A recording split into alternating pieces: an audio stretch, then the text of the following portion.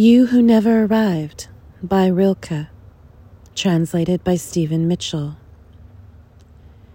You who never arrived in my arms, beloved, who were lost from the start, I don't even know what songs would please you.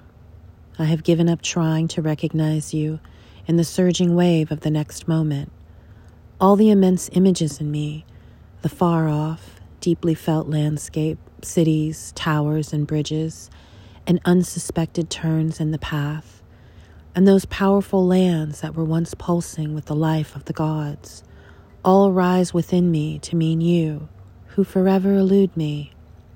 You, beloved, who were all the gardens I have ever gazed at, longing, an open window in a country house, and you almost stepped out, pensive, to meet me. Streets that I chanced upon, you had just walked down them and vanished.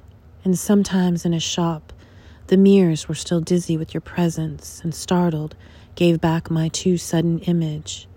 Who knows, perhaps the same bird echoed through both of us yesterday, separate, in the evening.